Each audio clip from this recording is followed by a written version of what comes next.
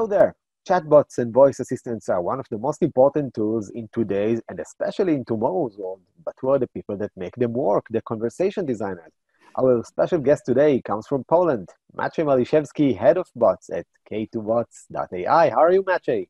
How are you? Thank you for having me. Thank you. We're always happy to have interesting guests. How did you come to conversation design? It's a story that started somewhere 8 years ago. I was working at a big insurance company, AXA, sorry, and I was tasked with a job to find a new search engine for the website, for the corporate website, and it turned out that from one step to another, probably it's not the search engine we are looking for, but some other form of support that can facilitate finding help, FAQ questions, and so on. And the idea of chatbot came up. It was a new thing back then. And we ended up implementing a chatbot connected with a live chat. And funny thing is that this solution works until today. So I'm very happy this project turned out to be a solution for years.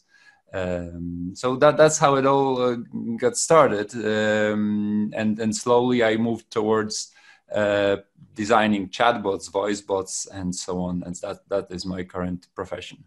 Okay, as one who came from the world of e-marketing, how crucial is e-marketing via conversational AI for companies these days, the coronavirus era? Mm-hmm. Well, the coronavirus hit all markets really hard, and we saw that especially a lot of traffic is moving from traditional retail to online retail, so to e-commerce. The shops were closed for a period of time, and well, that was a huge impact on all the commerce, all trade everywhere. So we saw that many call centers, many contact centers of companies were overwhelmed by people calling, asking questions like, what's going to happen with my order now, because I was planning to pick up my order at your shop.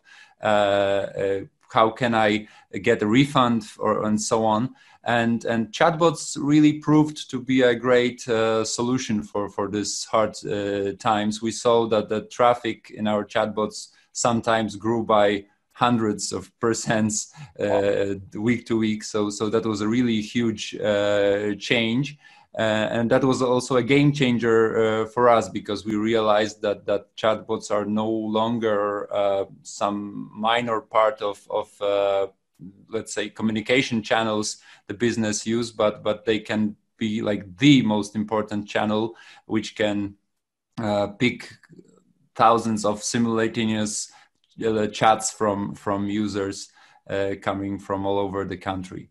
So I can honestly say that this difficult coronavirus times gave new fuel to the whole chatbot and voicebot industry, not only in our country but probably worldwide.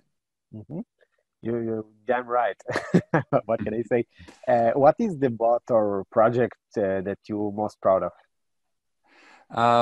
I can honestly say I'm pretty proud of each and every bot we made. I hope this is going to stay this way. Of course, if I had to pick one, I guess I would pick the project we worked on for a couple of months now with our team. It's a chatbot for IKEA furniture brand, so there's a Swedish furniture, and that chatbot was particularly helpful during coronavirus time, and still is. And we're proud that with this project, this chatbot really helps to resolve most of the cases people come to ask him about. So it's not the question of how many intents were correctly understood, but how many cases were really resolved. That the client came with a particular problem, and the chatbot managed to help him from the beginning to the end. Of course, there are cases which require human handoff, but in most cases, the chatbot is successful to help clients alone. So I guess we achieved some sort of a critical mass that the chatbot is really helping out in most situations. What is the most important thing for a chatbot or voice bot, in your opinion? Well, there are a few important factors, but so I don't like telling that there is just one because I think there is a huge misunderstanding on the market that, for example, the technology is the most important thing. So we should pick the best NLP. And I think this is overstated. So I would say the most important thing is the balance between good technology, but also good copywriting, proper amount of time put into analysis in the beginning, then proper amount of time invested in optimization after the launch. And if each of those factors, if any of those factors fails, then the whole chatbot will also not be successful. But it's hard to pick just one of them, because without good copywriting, the chatbot will be boring. Without good technology, it will fail to understand the client. But then also the analysis and the optimization afterwards are also as important, because it's impossible to just make a chatbot from scratch without understanding the clients at first and then optimizing it better for those clients after the launch. What is the most awkward or funny or surprising thing that happened to you while designing conversations? Well, I guess all chatbot designers have many funny stories, usually about false positives. So when the chatbot misunderstood the user in some funny way, sometimes those situations turn out to be very awkward, but hopefully, usually we can turn them into a joke. I remember one funny situation when one guy tried to troll one of our chatbots, chatbot for Warsaw University, and he was particularly trying hard to make the chat to make the chatbot say something stupid on purpose. And the chatbot was defending pretty well, but eventually he asked something like, "Who was your favorite Nazi?" And the chatbot said, "Oh, I had so many. I like so many of them. I don't know which one was funny." And I was and that's not the funny part. So the funny part is that I was so angry that this could happen, that then I spent a lot of time protecting the chatbot from all this sort of trolling. And when I was testing it, I was testing it with very aggressive phrases about all the bad people in history and stuff. And eventually Facebook blocked my account because of all the hate speech I used to test the chatbot. So even though I used this language in good faith, because I wanted to teach the chatbot how to not respond bad to the situation, but eventually it was funny because the Facebook blocked me. Okay, what advice or tip would you give to people who want to get into conversation design? I would first of all advise to be very patient, because we are still in a process of getting to the point where chatbots are universally satisfying clients. Currently, I just said I believe we are somewhere around the very critical point of having this critical mass that most of the people can be happy after talking to a chatbot. But still, it happens often that the chatbots fail. So we have to be very, very patient and invest time in perfecting and optimizing each and every chatbot. And I advise you to have this patience and to work towards chatbots that are really passing the Turing test and will be able to really talk like humans.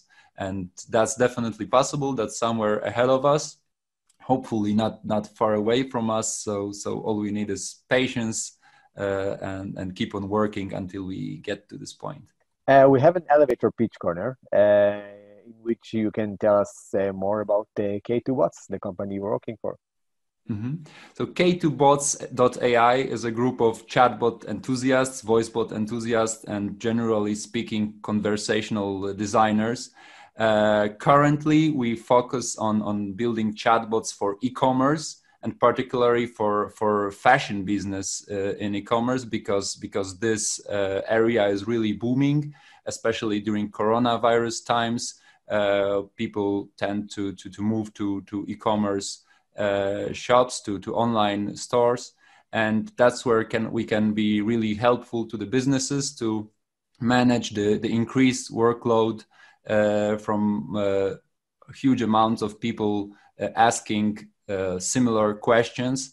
And we see that this solution is really working for our clients. We see it's really helping out, and not only it helps out to manage the workload on customer care, but also it can boost sales and help those businesses to develop, even though the times are more difficult than they used to be.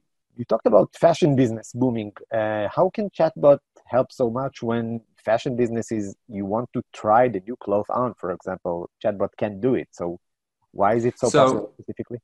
Mm-hmm. So you mentioned that the obvious thing that people need to try on clothes before really buying them. But so this proves that one of the most important, let's say, group of topics that the chatbot needs to manage is the returns, because people order more, but then also return more, and the chatbot can help facilitate this problem, this issue of how to manage all the returns.